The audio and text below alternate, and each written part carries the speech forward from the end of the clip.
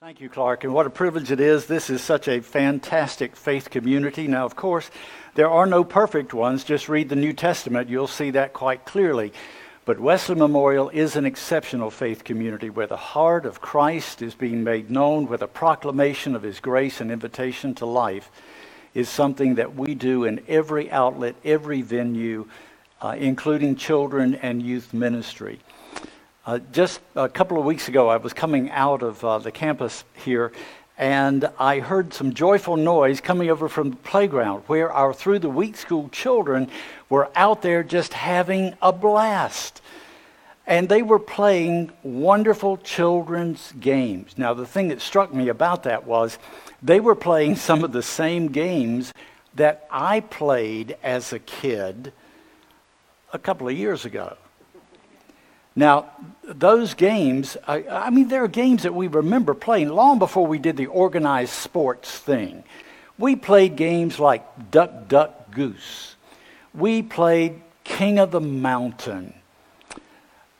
In fact, let's just have a little fun. I want you, if you're close enough to somebody and you can maintain the appropriate social distance, how about just saying to them, what was your favorite game growing up? Just take about 10 seconds and do that. Go.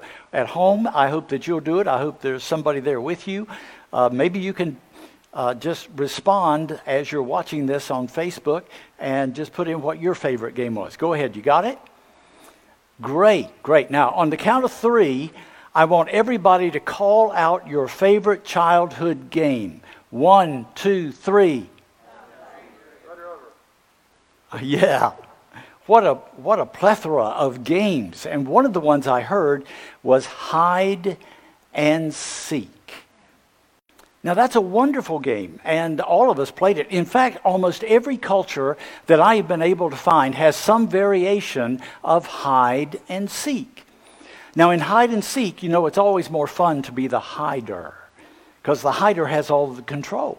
You go and hide, and then you nervously laugh and giggle and try and be quiet as the seeker comes to look.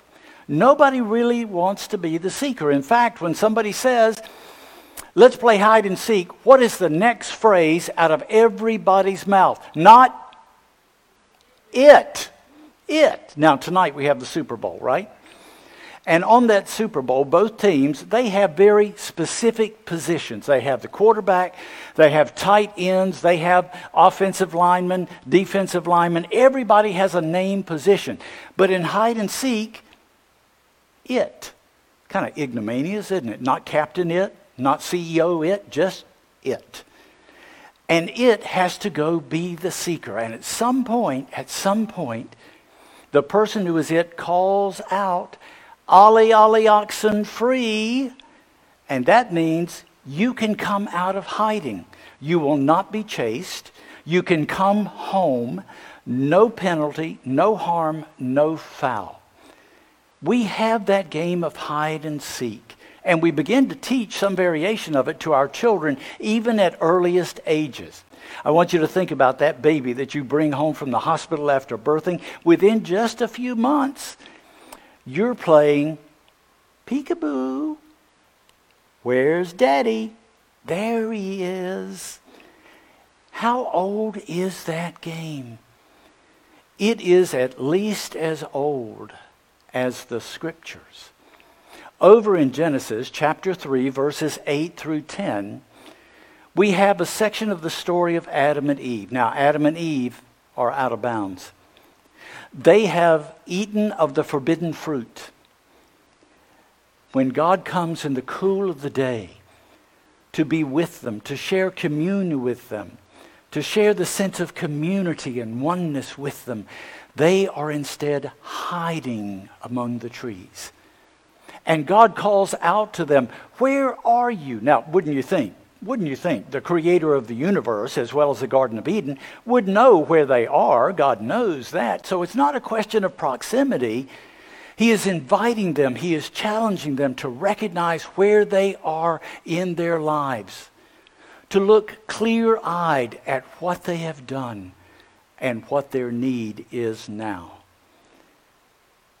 And they respond, "We were hiding because we were naked and afraid. Juxtaposition that with the creation story of when they were created, and God says they were naked and unashamed. There was nothing to be hidden, no need to hide, no need for shame or guilt.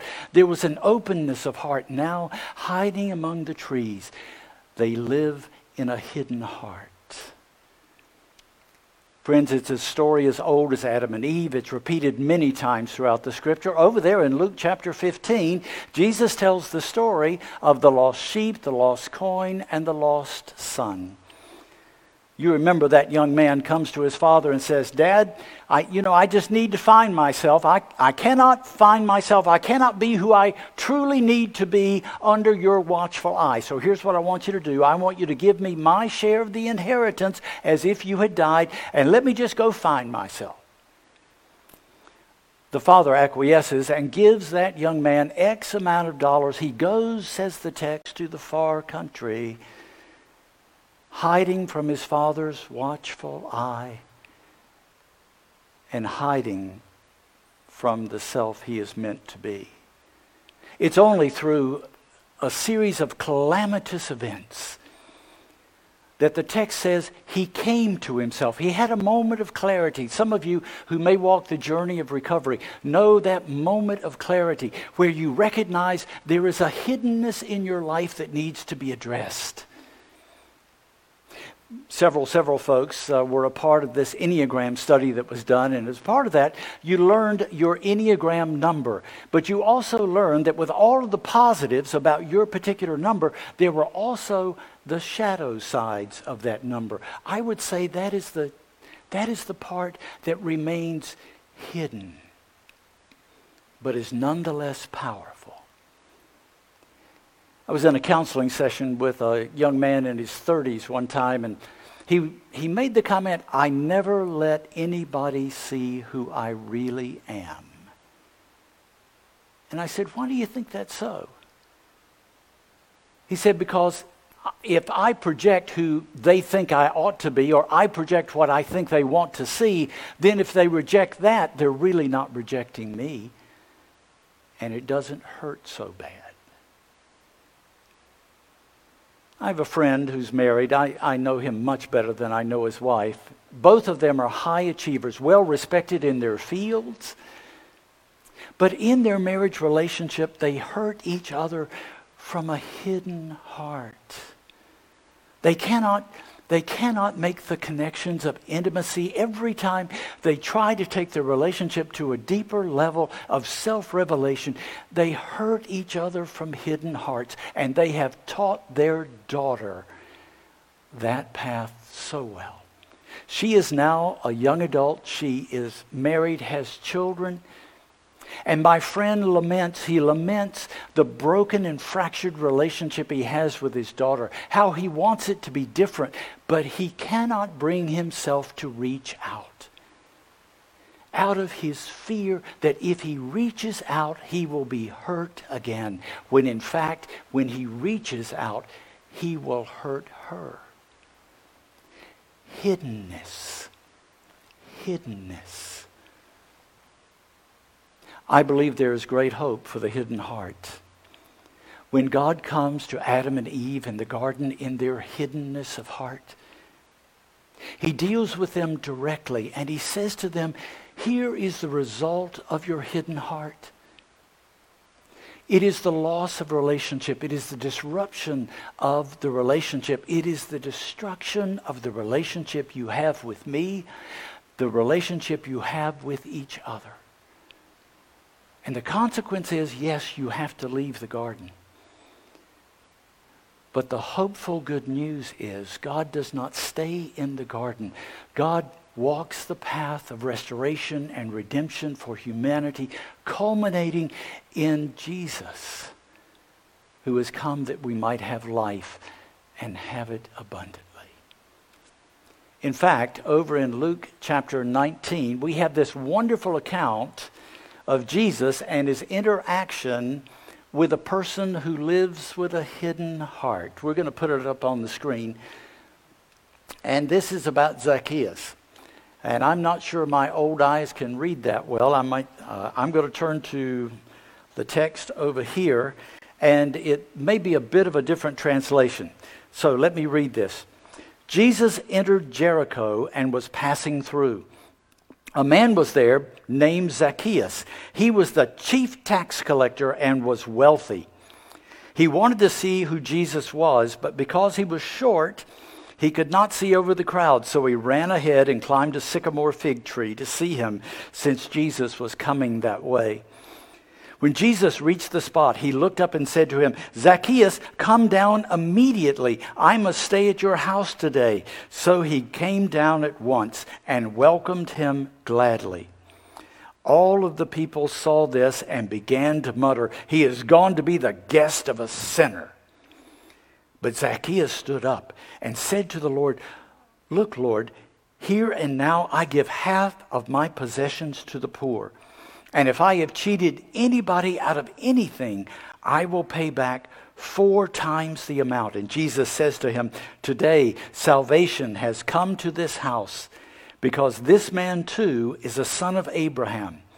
For the Son of Man came to seek and to save that which is lost." Powerful passage of Scripture. Jesus is on his way through Jericho, and there is Zacchaeus. Zacchaeus, chief tax collector. Now, he is a Jew as Jesus is a Jew, but Zacchaeus, being a tax collector, is a collaborator with Rome. He is siding with the oppressor. In those days, political offices like tax collector could be bought, sold to the highest bidder.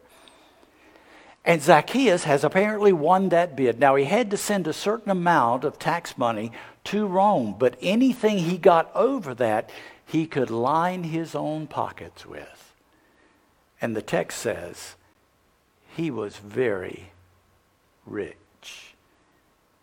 But there's something about Jesus. Now, I have to tell you this. I have a fertile imagination. Some people just think it's weird. I wonder about Zacchaeus. It says he wanted to see who Jesus was. And I happen to think back to another tax collector whose name was Levi that became a disciple of Jesus. You know him better as Matthew, as in the writer of the Gospel of Matthew. When he became a disciple of Jesus, he threw a big party and he invited all of his tax collector friends. And in my imagination, I just wonder if Zacchaeus got an invitation. And Zacchaeus might have thought, well, I don't go to parties much, but free food, I'll go have an hors d'oeuvre or two and make an appearance and then be on my way. But if he showed up, there was something about Jesus that was attractive to him, and he hung around, didn't agree much with what Jesus was saying, and finally just got uncomfortable. Jesus was beginning to get to him, and he leaves. Now, that's not in the Bible. I don't know if that's true, but I wonder about it sometimes, because here this man wants to see who Jesus was. Is this the same Jesus at the party? And he comes out knowing that he's not well respected, knowing that he's held in low regard by the community, and he tries to muscle his way through the crowd. Now, it says he was short of stature. That means he's of the ideal height. That is, he's trying to push and pull and get his way through the crowd to get to the front so he can see. People recognize him and they can move a well-placed elbow just about at chin height.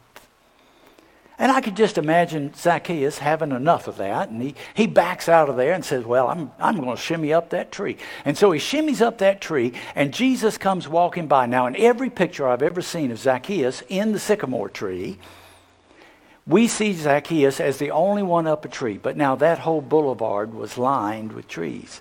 And I think there'd been lots of folks climbing up there to get a better look. So Zacchaeus is hiding in plain sight, but Jesus stops. And he goes over there and he looks up and he calls Zacchaeus by name. Incredible. If he wanted anonymity, if he wanted to be hiding in plain sight, now every eye in the boulevard is trained on him. Jesus calls him by name. Some years ago, I was listening to an NPR radio interview, a woman in her 30s at that time. She was in jail, and she made no excuses for what got her in jail. But she was talking about how she had changed since she had been incarcerated. And she reflected on her growing up years in a major Midwestern city and what life was like. She said in the summertime, my friends and I would all come down to the streets when it was getting cooler in those summer days, and we'd play on the street. We'd play all the games that kids play. But then as the daylight began to fade, I would hear voices call out, the voices of moms and dads, the voices of grandmas and grandpas, the voices of aunts and uncles. Tommy, it's time for you to come on home now. Susie, dinner's on the table. Come on now, come on in. And she said, one by one, the names of all my friends were called, until at last I was the only one left, and nobody ever called my name. Can you imagine what it would be like to live a life where nobody cared enough, loved enough to ever call your name? Jesus calls Zacchaeus. He says, Zacchaeus, you come on down from there. I'm coming to your house today. And the people in the crowd are, oh, what? You can't be serious. Don't you know who that is? That's Zacchaeus. He is a collaborator. He is not a friend of ours. He is not a friend to your people. Jesus, what are you doing? Jesus is not intent on condemning him. He is intent on restoring him, in redeeming him. Zacchaeus, I'm calling your name because you and I have some business with the hiddenness of your heart. And Zacchaeus comes down, and it says he embraced the invitation. And when they get to his house, Jesus doesn't even have to ask the question. It hangs heavy in the air. Zacchaeus, where are you? Not a question of proximity. Where's your heart? Zacchaeus, are you living a life that honors the God of your father Abraham, Isaac, and Jacob? Zacchaeus, are you living a life that brings honor to your people? Zacchaeus, are you living a life that's reflective of your truest self? Zacchaeus stands up and he makes a proclamation. He says, if I have wronged anybody, I'm going to pay back 4 times over. I'm going to give half my wealth to the poor. What is he doing? He's making amends. He recognizes the hiddenness of his heart, and he says, I don't want to hide anymore. I want to be set free of this that is destructive to my relationship with the Holy One, destructive to my relationship with those God has given me to love. Those of you that walk the recovery journey know this is not about image management. When we seek to make amends, it is because we have a heart that has been set free. And it's out of the generosity of that heart set free that we want others to have relationships to restored as well. Zacchaeus, says Jesus, salvation has come to this house today. You are a true son of Abraham. And Jesus says, for this reason I have come, to seek and to save the lost. Folks like us who deal with hidden hearts. Friends, we're going to have just a moment or two of reflection as Keith plays. And I would invite you to listen during that time for the work of the Holy Spirit as Jesus calls you by name. Would you have an openness for him to reveal any hidden heart places you have that separate you from the relationship God wants you to have, that stands between you and the people God has given you to love? I believe God wants you to be free from hiddenness that imprisons you. So would you just have the integrity to listen for your name and the willingness for the Holy Spirit to surface any hiddenness that needs to be given and trusted to Jesus. Amen.